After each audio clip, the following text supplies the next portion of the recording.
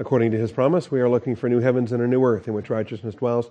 Therefore, beloved, since you look for these things, be diligent to be found by him in peace, spotless and blameless, and grow in the grace and knowledge of our Lord and Savior, Jesus Christ. Our growth comes through the Scriptures. We are in Proverbs 18, and we're looking at verses 1 through 9, the first portion of the chapter, a significant stretch of verses whereby we see a lot of ugly things.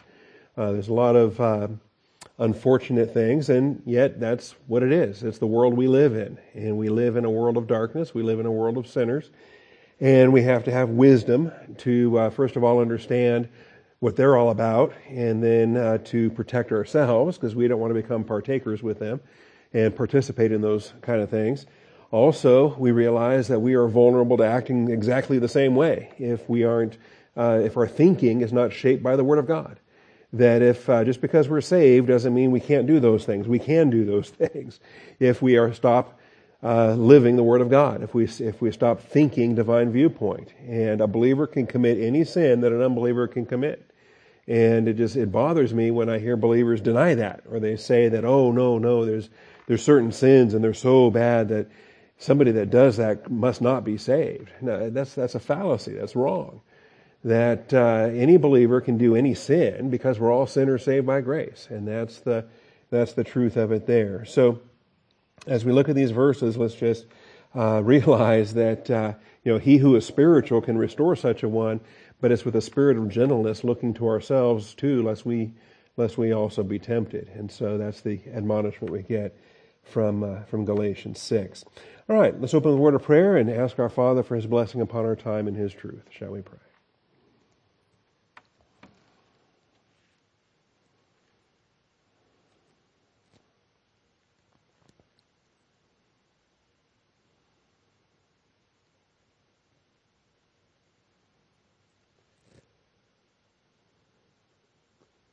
Most gracious Heavenly Father, we do come before you this morning, thankful for your faithfulness, thankful for grace and truth, rejoicing in this day, Father, and all that you have designed it for. We humble ourselves before you, thankful for your faithfulness and divine guidance, Father, that you lead us in the paths of righteousness for your name's sake. Thank you, Father, in Jesus Christ's name. Amen.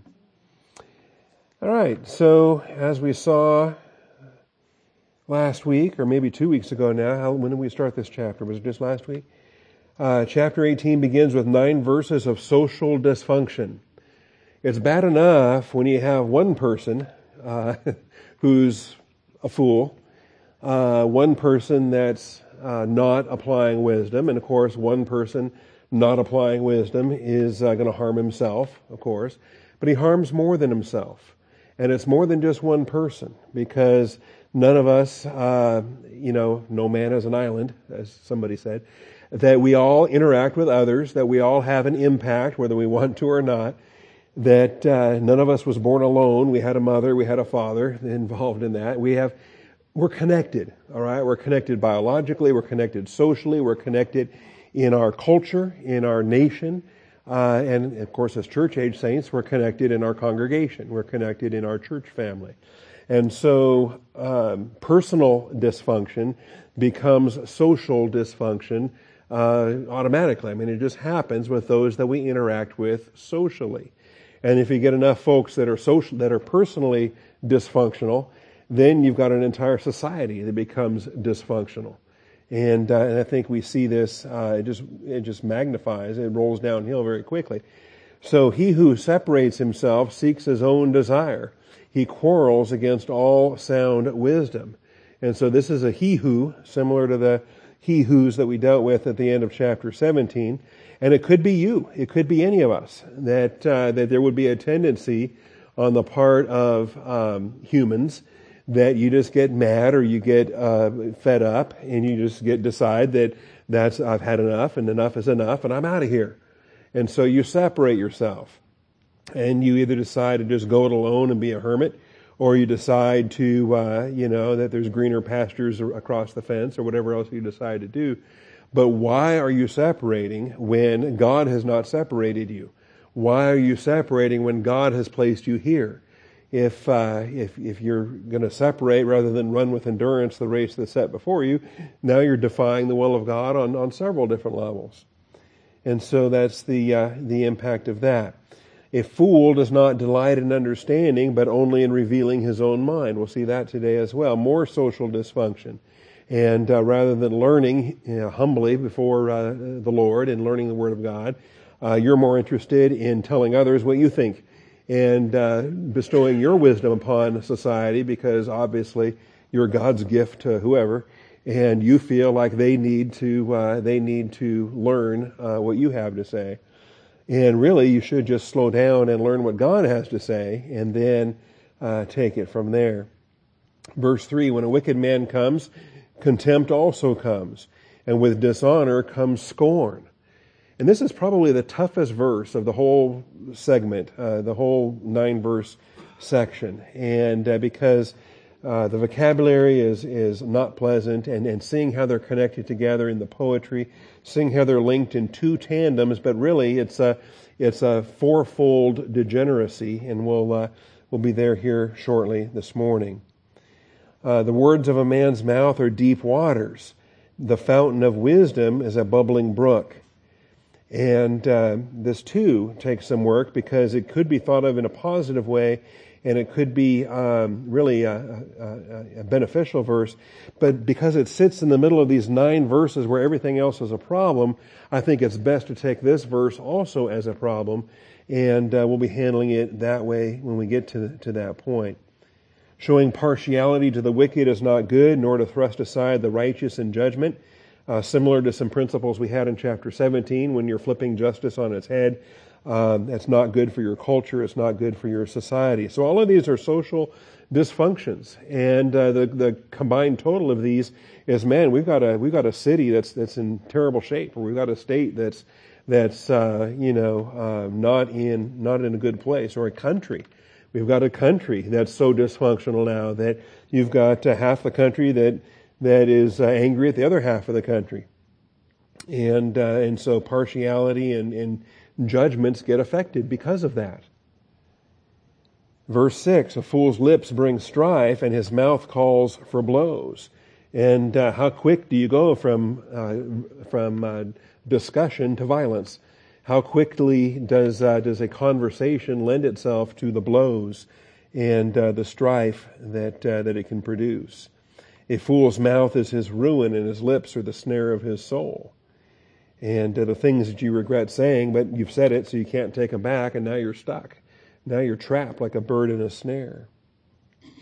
The words of a whisperer are like dainty morsels, and they go down into the innermost parts of the body. And it's like junk food, and it tastes great. And, you like those little, whatever they are, those little Werther caramels, those little square caramels, and man, those are great, but after 65 of them or so, you start to get a stomach ache, and you start to realize maybe that wasn't the best dinner.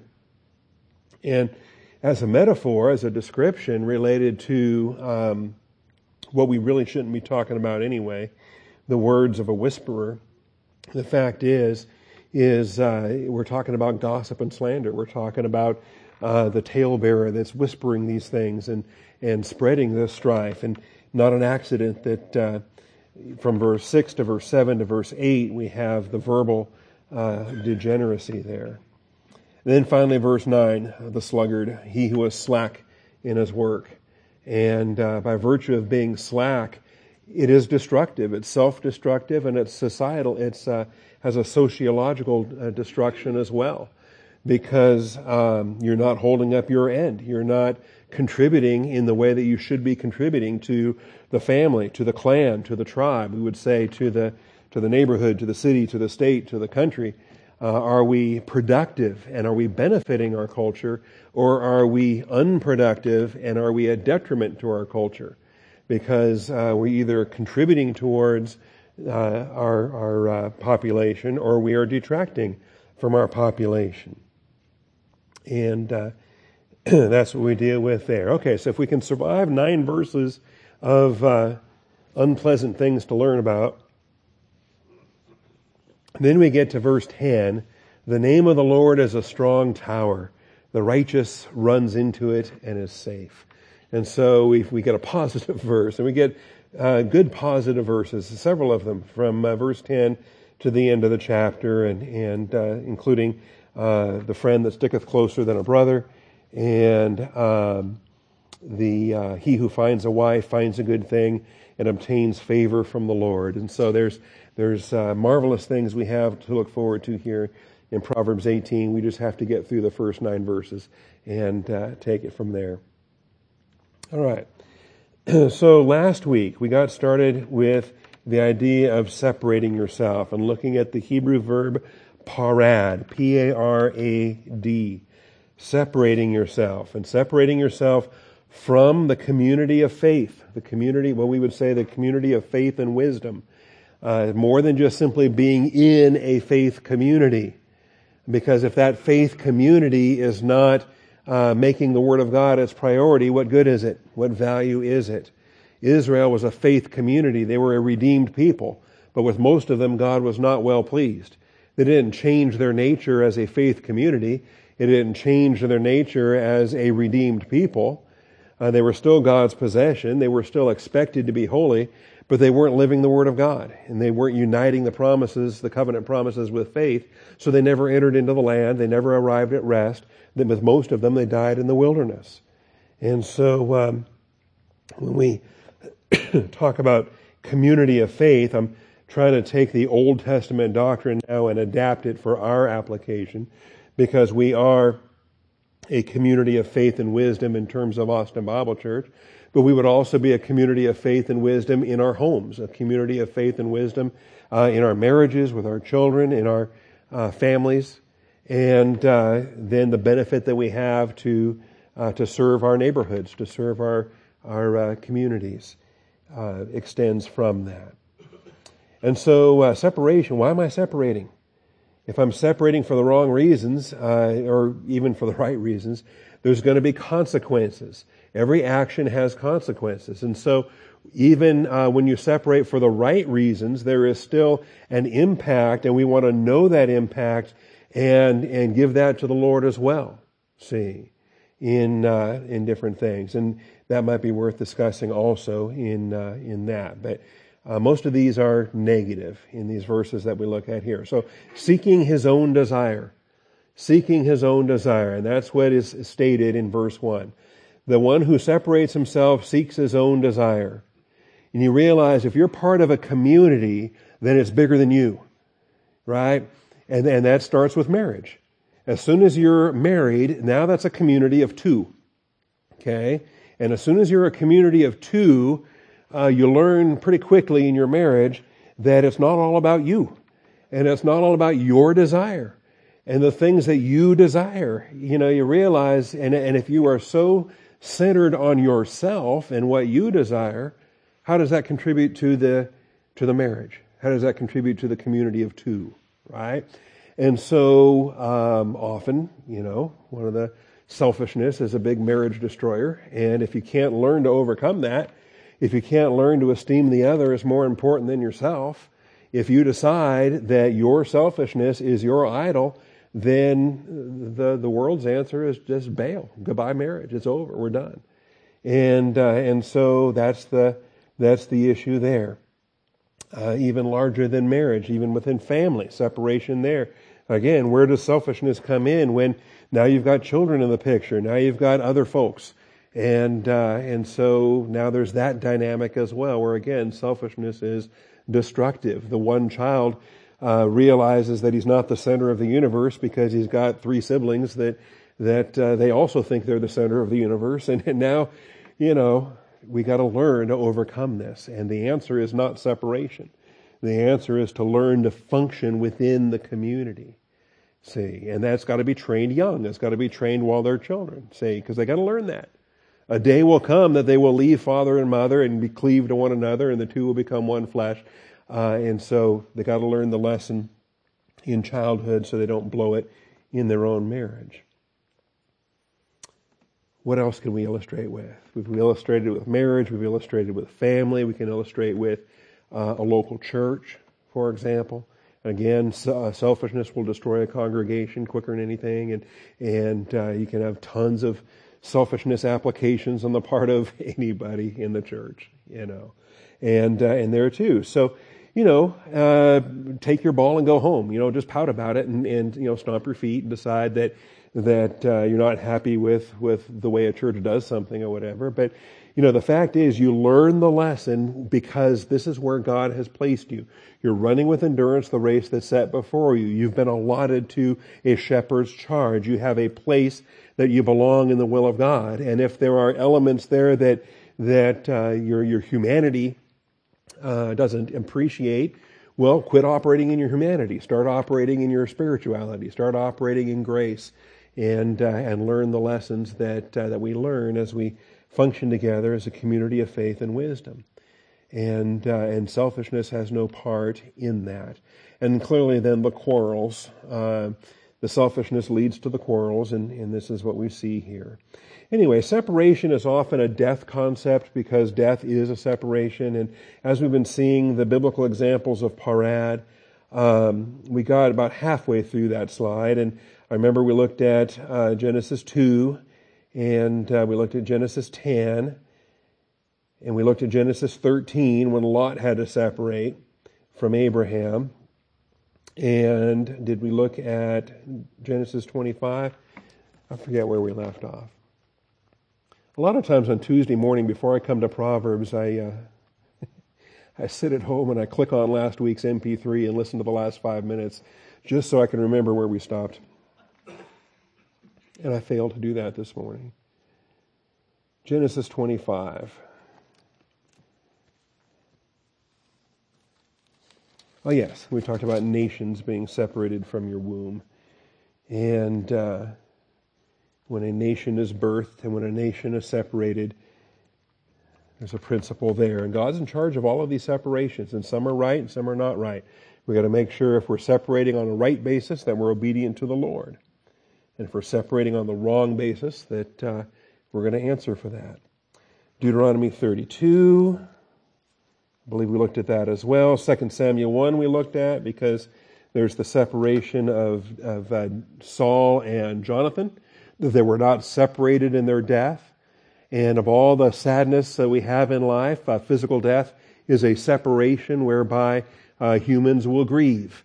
But believers grieve because of the separation, but we don't grieve as the rest who have no hope, because we recognize that the separation is only a short thing, that the separation is only a temporary thing, and that very quickly we will be reunited again with our loved ones in glory, so long as, of course, we're talking about believers that have that hope. So that's the separation of physical death in 2 Samuel. There's the separation between Elijah and Elisha in 2 Kings chapter 2. And I remember we looked at that because that was the fiery chariot, and that was the separation whereby Elisha was trying to stay as close to Elijah as he could, because that was the deal that they struck, that he would get that double portion of his spirit, but he had to see the departure, so he was sticking close that whole time.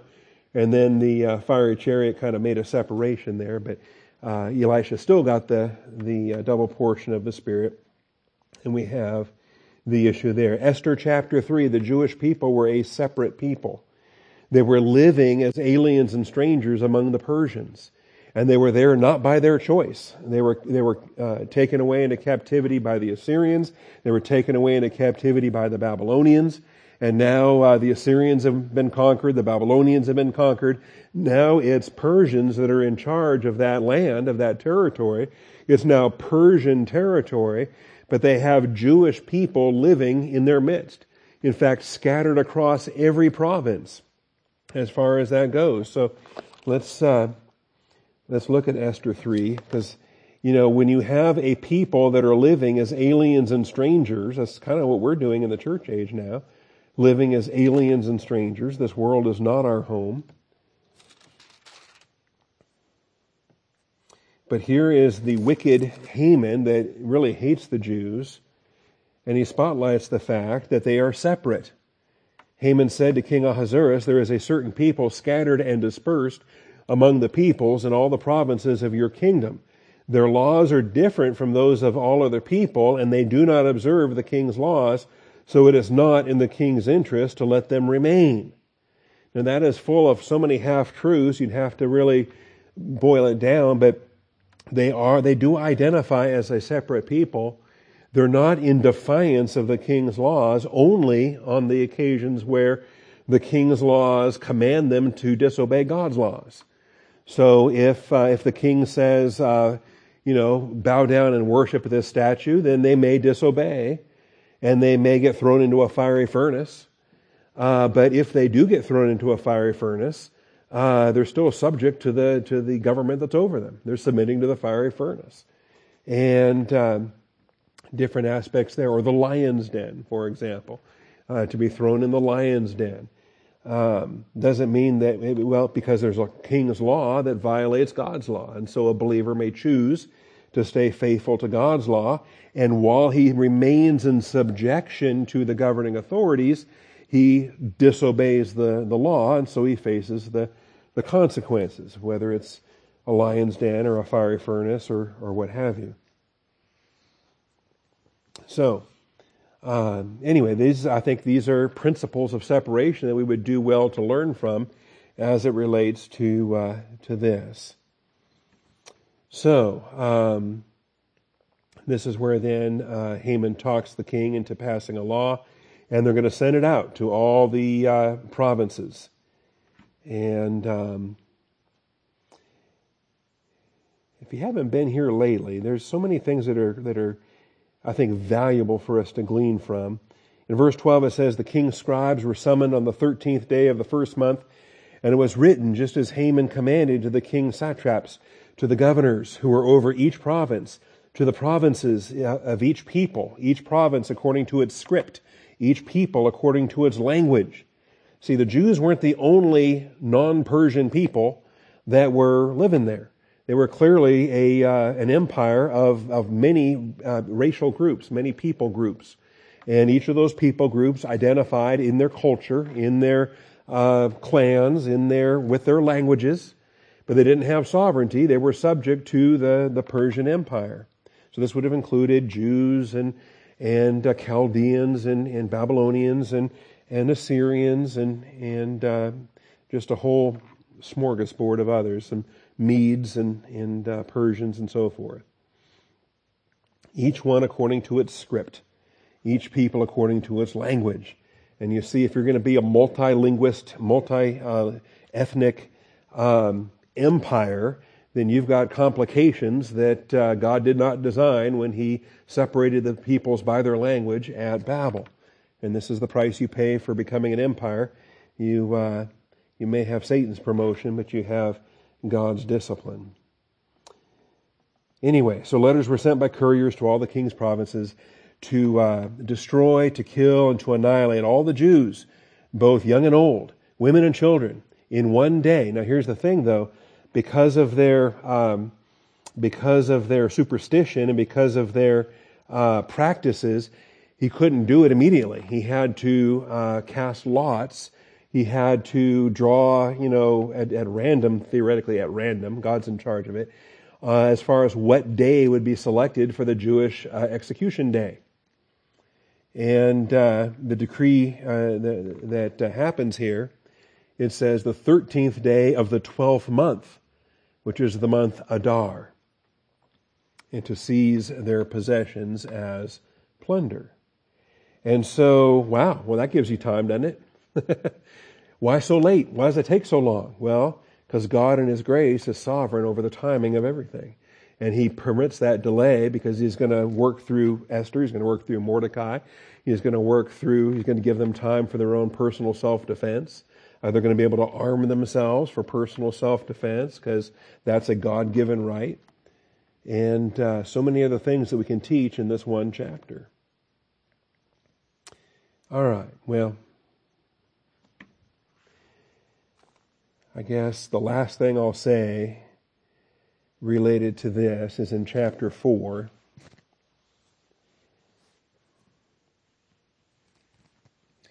And this comes in terms of Mordecai's exhortation to Esther, is that Mordecai believes she is exactly where she needs to be in the plan of God.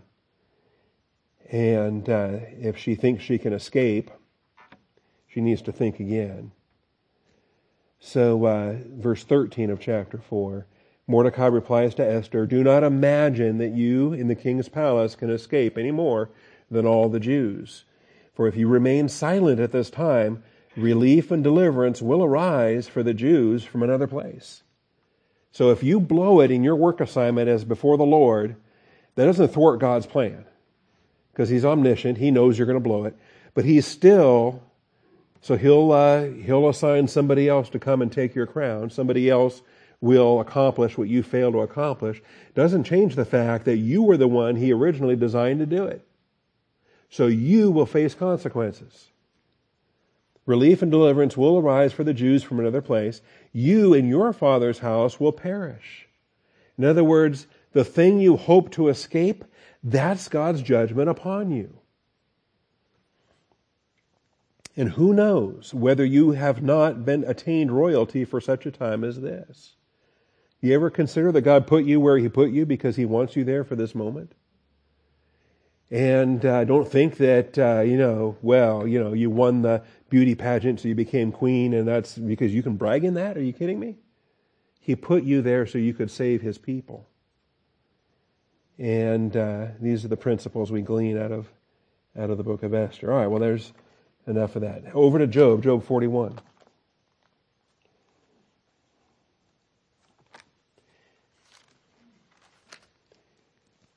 Why did I want to show you this one? I don't remember. Oh, because I like dragons. Okay. And the armor on this dragon is so tight, the strong scales, they are joined one to another. They clasp each other and cannot be separated. They cannot be separated. And it doesn't really have much of an application for us today, but I just like looking at the dragon, and it's a good verse. But it's the idea of separation, all right? But even think about this passage. When there is separation, what does that do? If there was, say, a tear in the dragon's armor, if the scales did start to pull away from each other, well, that leaves a vulnerability, does it not? So in a sense, even this passage serves to illustrate for us the vulnerabilities that happen because of separations. That when there are separations, that opens up things for injury, that opens up things for hurt, for other trouble down the road. Anyway, read the rest of Job 41. You see a great description of Leviathan, the fearsome, fire-breathing dragon. Jesus spoke of this in the prophetic proclamation of Psalm 22. David, of course, wrote it 1,000 years before Christ, but they're the words of Christ. It's the portrayal of the cross from the first person perspective.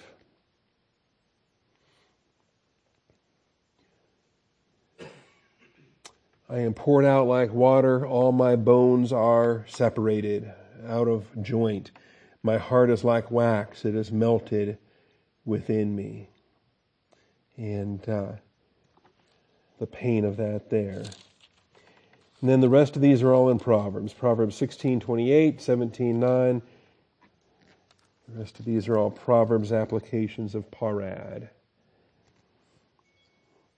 Proverbs 16:28.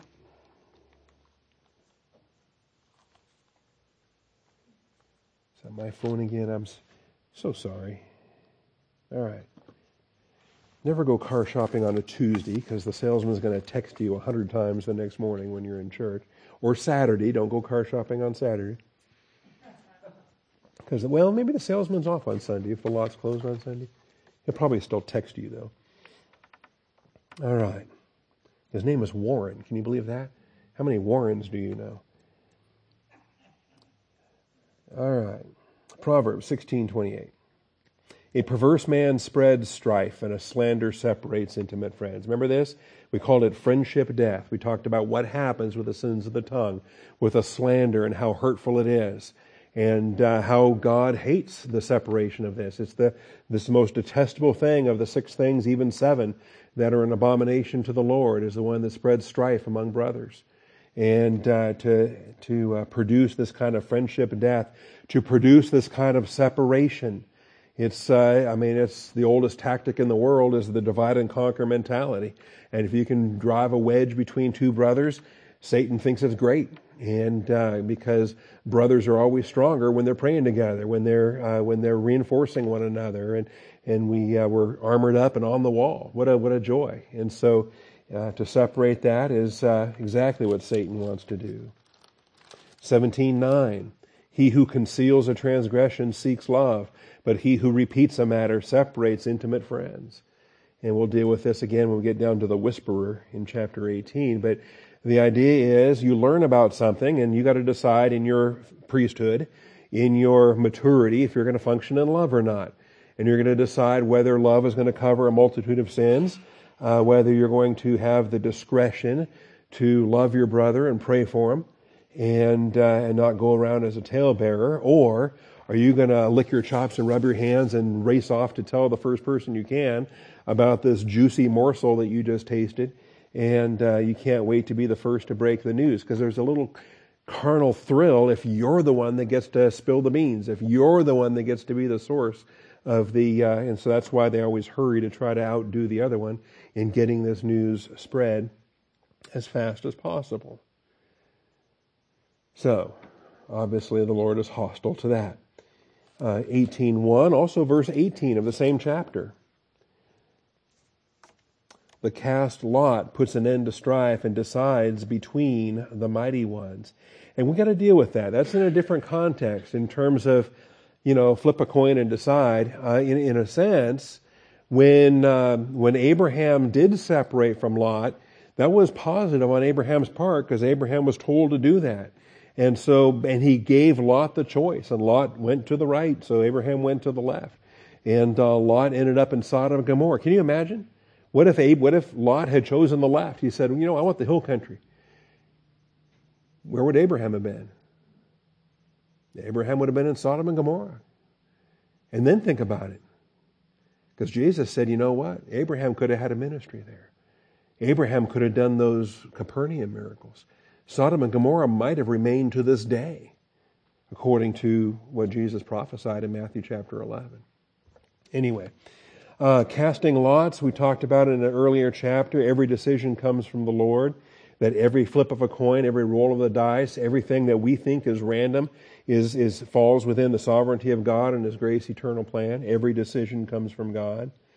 And so if you decide that you are going to leave it in God's hands and surrender it to the sovereignty of God, that's a good way to deal with it. That's a good way to deal with it. Leave it in the hands of God's sovereignty to decide between the mighty ones, to separate the mighty ones. Anyway, there's more work to do on that. We'll get there. Chapter 19 and verse 4. Wealth adds many friends. Win the lottery and find out how many friends you have. You'll have more than you ever even knew you had. You'll have some brand new ones too that will convince you that they've been there for all this time. Wealth adds many friends. But a poor man is separated from his friend. And it's unfortunate. And you think you have a friend until the tough time comes along and you realize he wasn't such a friend after all. How about that? There's a separation that happens there. And it's, again, Proverbs is not always pleasant, but it's describing the world we live in. It's describing the realities of being, human beings in a fallen world. So we want to function with wisdom appropriately. Now, the second part of verse 1 shows us, though, a progression. Separation is usually not enough. Separation is only the first step. Very frequently, separation is followed up with bare-teethed hostility. Avoidance soon becomes bare-teethed hostility. And when you go from the A part to the B part of verse 1 there's the self-separation because of selfishness, seeking his own desire. And look how it leads to the quarrels. He quarrels against all sound wisdom. And it might be, you might imagine that very shortly, soon after the separation, might come a brother that says, hey, we miss you. How you doing? What's going on? Can I bring you back to Bible class? What's going on? And what happens then, because that the darkness is not repented of, because of the hostility that just grows and gets worse. is the baring of the teeth, the snarling, the growling. It's kind of a little bit idiomatic and from the Hebrew on this, but you realize, ooh, they're not coming back, not anytime soon. Wow. And you realize there's bigger issues to be praying for, and so forth. And in a church context, it's curious to me how many believers aren't simply content to keep quiet, pack up their tent, move out in grace. It's curious to me how many in bitterness want to take others with them. They're not content to simply separate. They want another dozen or so to separate with them. Or if they could take half, they could split the church, take half of them with them. That's even better. And so you end up with bare teeth hostility in what could have been at least maybe a quiet separation has now become a full-scale church split, become a full-scale schism in different ways. So that's not good. All right. Well, enough on verse 1. Verse 2. A fool does not delight in understanding, but only in revealing his own mind. So here's more social dysfunction. A guy who is a fool and yet thinks he's the smartest guy around. Folks with closed minds often have open mouths. And, folks with closed minds often have open mouths. And it's interesting because they end up exposing the nakedness. They've got a naked soul. They've got a naked heart. And they expose it to everybody. There's an exposure there. Only in revealing his own mind. That's what he's all about. It's like a flasher or an exhibitionist in someone that gets a perverse kind of a thrill for displaying his nakedness. These guys, they've got naked souls, naked hearts, and yet they want to spout whatever they think they want you to know. Anyway, it comes up in different applications throughout Proverbs. Here it's verse 2, and then it gets expanded more in verses 6 and 7. A fool's lips bring strife, and his mouth calls for blows. You think, why are you even talking? Why, you've got nothing to say, nothing worthwhile anyway, nothing that's edifying, nothing that's coming from the Lord or from His Word. But boy, they've got the biggest mouths around. Same thing in verse 7. It's bringing you to ruin. You're ruining others. You're ruining yourself. Can you just shut up already? Just quiet your heart, quiet your mouth, humble yourself before the Lord. You need a season of repentance. You need a season of recovery. At this point, because you're bringing about ruin. It's the snare of your soul. But really, is this the first time we've encountered this? Of course not. Back to chapter 12, back to chapter 13, back to chapter 15, we find that this nonstop satanic communication, it is what it is. Proverbs 12:23.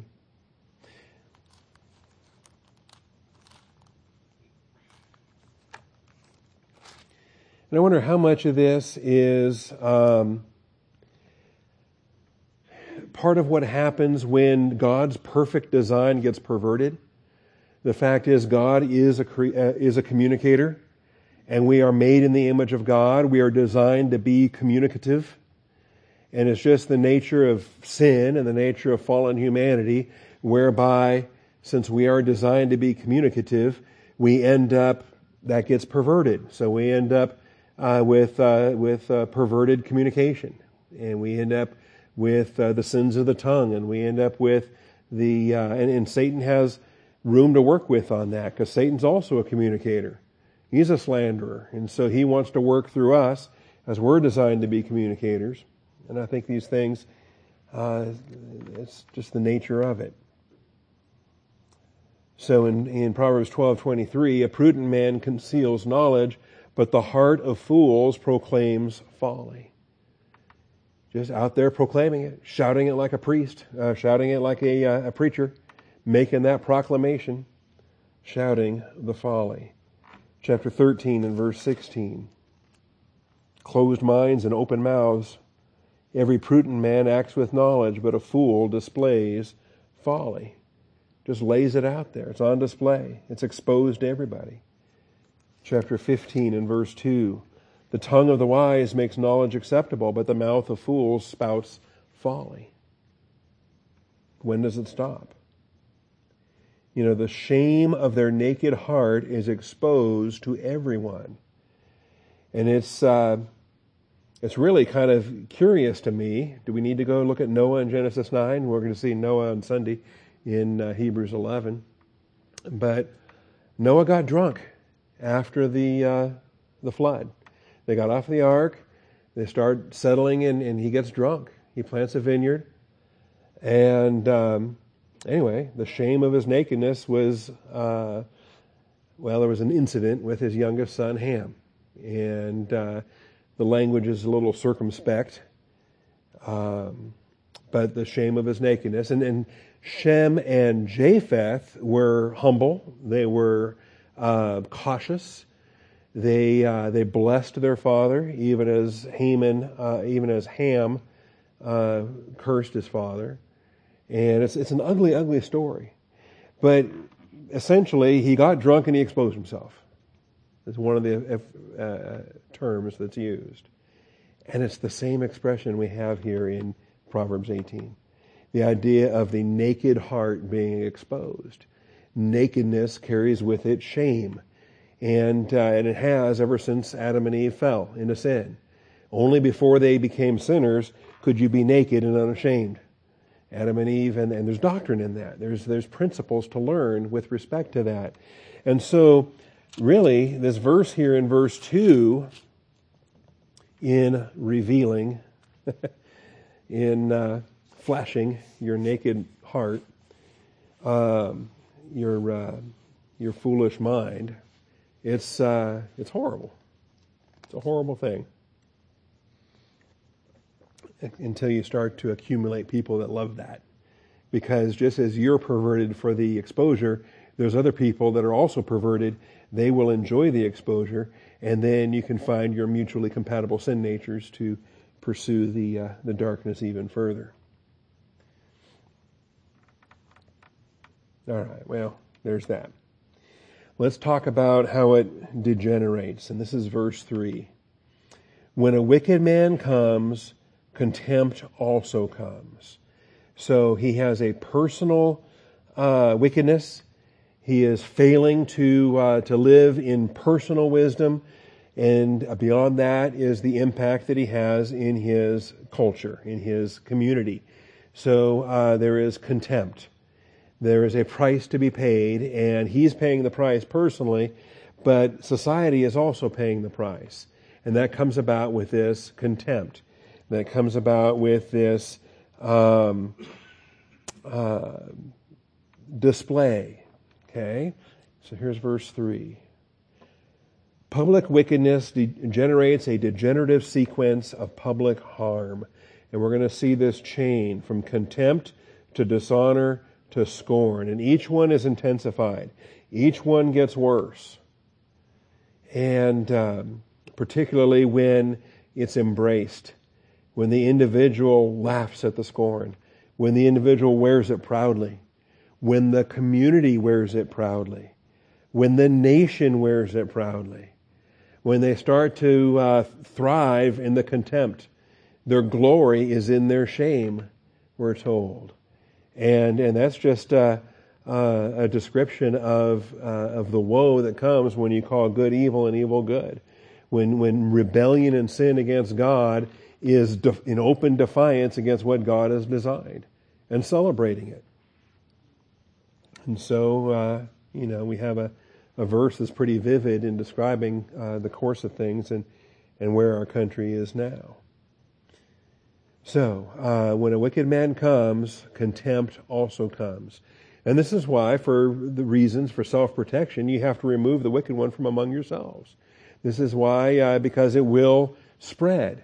You have to remove. If there is a believer in this flock and they continue to live in open wickedness, We cannot accept that. We must deal with him, and we want to rebuke him, and we want to bring him to the point of repentance, and we hopefully, in church discipline, he will repent, and we've won our brother. But if he doesn't listen, eventually what has to happen, we go through the steps, that wicked man has to be removed. If we don't remove him, then we poison the whole flock. We put everybody at risk. And this is the whole doctrine there that we studied in Corinth. Corinth did not remove the man of incest, and they should have. And then after he repented, they didn't restore him. So they actually failed twice. And they failed to bring him back when he was repentant. And so that's why we have 1 Corinthians, and that's why we have 2 Corinthians, because of their double failure in these kind of applications. All right. Well, booze. The Hebrew word booze is our word for contempt. Booze, B-U-W-Z. And we got oozy and boozy. We've got other, the land of Uz and the land of Buzz. There was Buzz from the land of Uz, and some of these, you can learn this vocabulary and have some fun with it. But there's also a pastor I know, and Buzz is his nickname, which just cracks me up. I don't know if he's familiar with this Hebrew vocabulary or not, but I suspect he is. He's been in ministry a while. But he got this nickname in the Marine Corps, so I think he's stuck with it as far as it goes. But booze, I guess we pronounce it with a long U sound. So booze, it's used 11 times in the Old Testament, and some of the times God Himself is holding people in contempt. God Himself will mock. God Himself will scorn, and so it's not a sin to scorn. In fact, public scorn is useful as a shame mechanism that wakes the person up to realize, I shouldn't be doing that. It's a social cue that can impact morals and behavior and so forth, and it's designed to do just that. But there can be a terrifying component to it that God designed it to function that way. So, let's see here. Job 31 illustrates this. Job 31.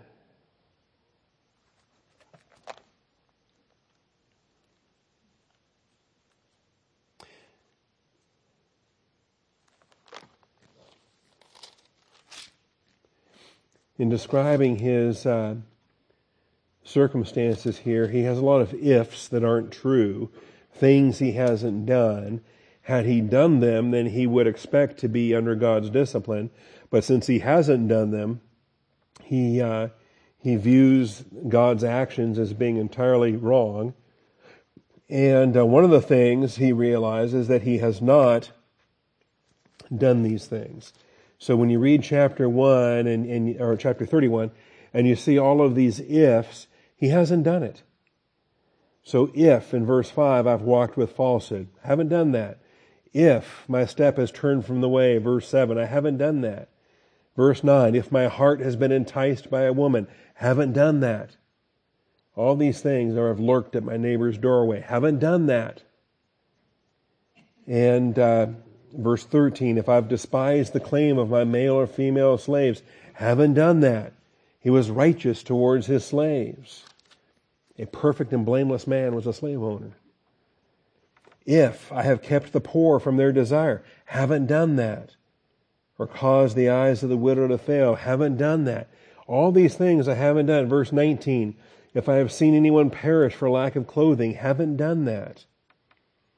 If I've lifted my hand against the orphan, haven't done that. And we all agree, these are all terrible things. And if you do any of these things, it reflects that you're not, shaped by God's wisdom or living out a godly walk in Scripture. Verse 24, if I put my confidence in gold and called fine gold my trust, haven't done that. If I have gloated, haven't done that. If I have looked at the sun, haven't done that. Verse 29, have I rejoiced in the extinction of my enemy, haven't done that. We have this long list of things here. Now, Verse 33, have I covered my transgressions like Adam by hiding my iniquity in my bosom? He says, I'm not putting on fig leaves. I'm not hiding anything. I've done nothing wrong. But have I done this? Because I feared the great multitude, because I feared the contempt of families terrified me. And this is the nature of what public shame can do.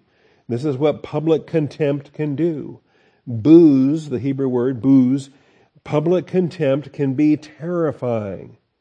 So you can, because of shame, because of public shame, you could fear the great multitude. You could fear, what happens if Austin Bible Church finds out? What happens if Austin Bible Church finds out that that my reputation is shot, my image is destroyed, and there's a fear. If you're making that your idol, that's a problem.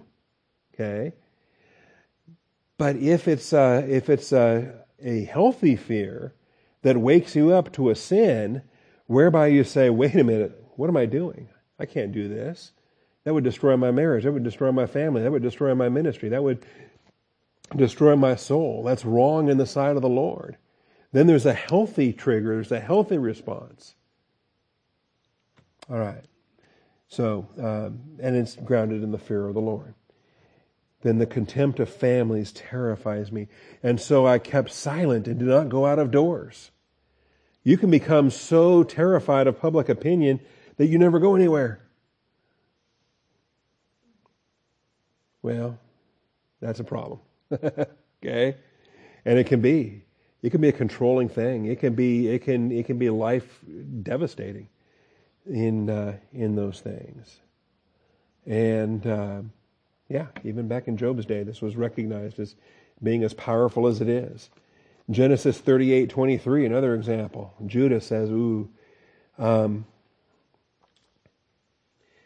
he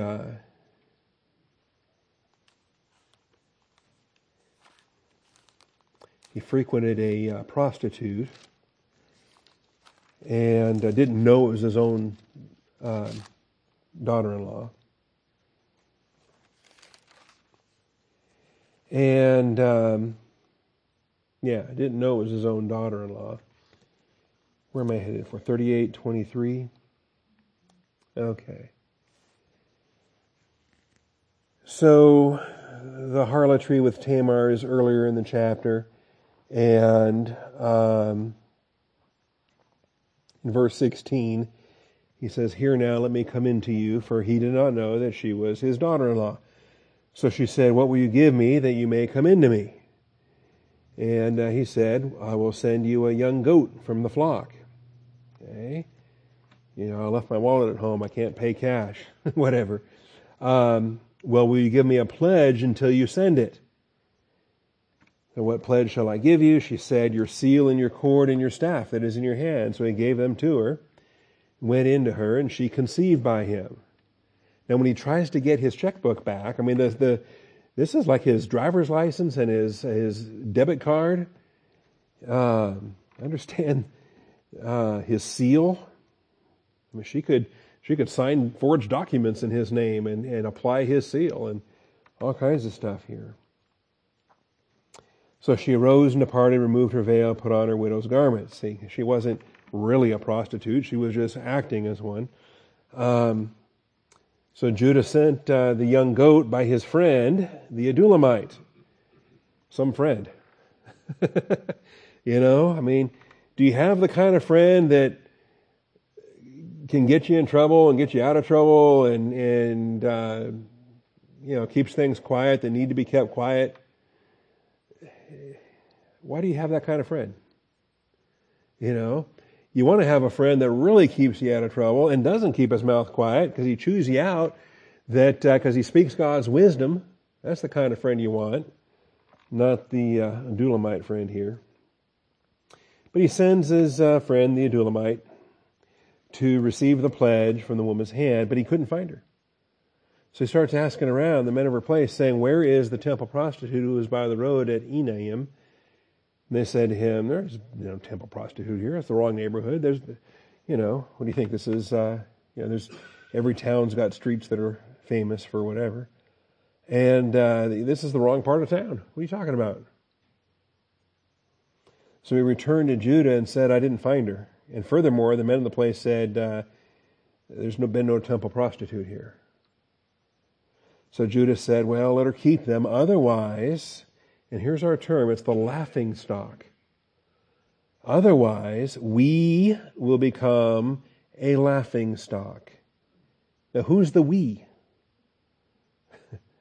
You ever wonder that? I mean, Judah had sex with a prostitute. Who's the we? Well, it's more than just him. He realized that if this gets exposed, the we very quickly it's him, it's his wife, it's his children, it's his brethren, it's his clan, it's the Adulamite, there's others associated with, and then who knows, again, when's the other shoe going to drop? What is she going to do with that seal? She didn't disappear for no reason. What's happening here? He's kind of in a bad spot. The idea of being a laughingstock, though, and a plural laughingstock is no laughing matter. It can be terrifying. It can really shape. Satan will use guilt and shame for all kinds of things. He will use guilt and shame. Oh, you don't want anybody to find out about this? All right then. And so now what are you going to do to keep it quiet? Now what are you going to do? And you find that you did one sin that you're ashamed of, and now you're doing a second sin and a third sin and all kinds of things. You don't want to do them, but you don't want to get exposed. And it's powerful. Now, what's worse than that is the kind of wickedness that just embraces the shame, that finds that the defense mechanism against allowing shame to control you is you own it. And you just embrace it. And you say, there's nothing you have no power over me because I'm not afraid of exposure. Because I'm embracing the shame. I'm celebrating the shame. And instead of freeing you from that, instead of being a slave to the threat of exposure, now you're a double slave because now you're totally enslaved to this sin for what it is. And that's the indication then, not only do we have it in Proverbs 18:3, that we also have it in Psalm 31:18, Psalm 123. There's just the boasting about these things that shouldn't be there. Psalm 31:18. Like I say, we dealt with this in Philippians 3. If you were with us in the Philippians series, whose God is their appetite, whose glory is in their shame. And so you end up with a belly idol of whatever appetite you're feeding there. So, verse 17 of Psalm 31 says, "Let me not be put to shame, O Lord, for I call upon you. Let the wicked be put to shame, let them be silent. Let the lying lips be mute, which they speak arrogantly against the righteous, with pride and contempt." See, they're just sold out. They are so sold out in their pride and contempt that they're mocking the righteous for being righteous, as if that's something that's contemptible. So they are embracing it. They're taking ownership of it. Likewise, Psalm 123. I've got to close with this. Psalm 123, verses 3 and 4.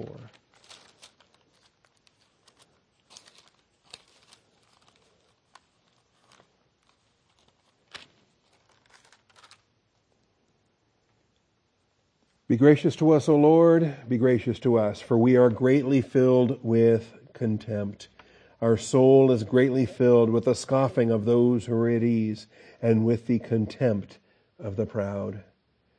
So we find that these adversaries are totally embracing the scorn which should be directed towards them. And instead, they're directing it towards the godly. They're directing it towards God's children in the way that they do that. Well, woe to those that call good evil and evil good, when it's the contemptible holding us in contempt.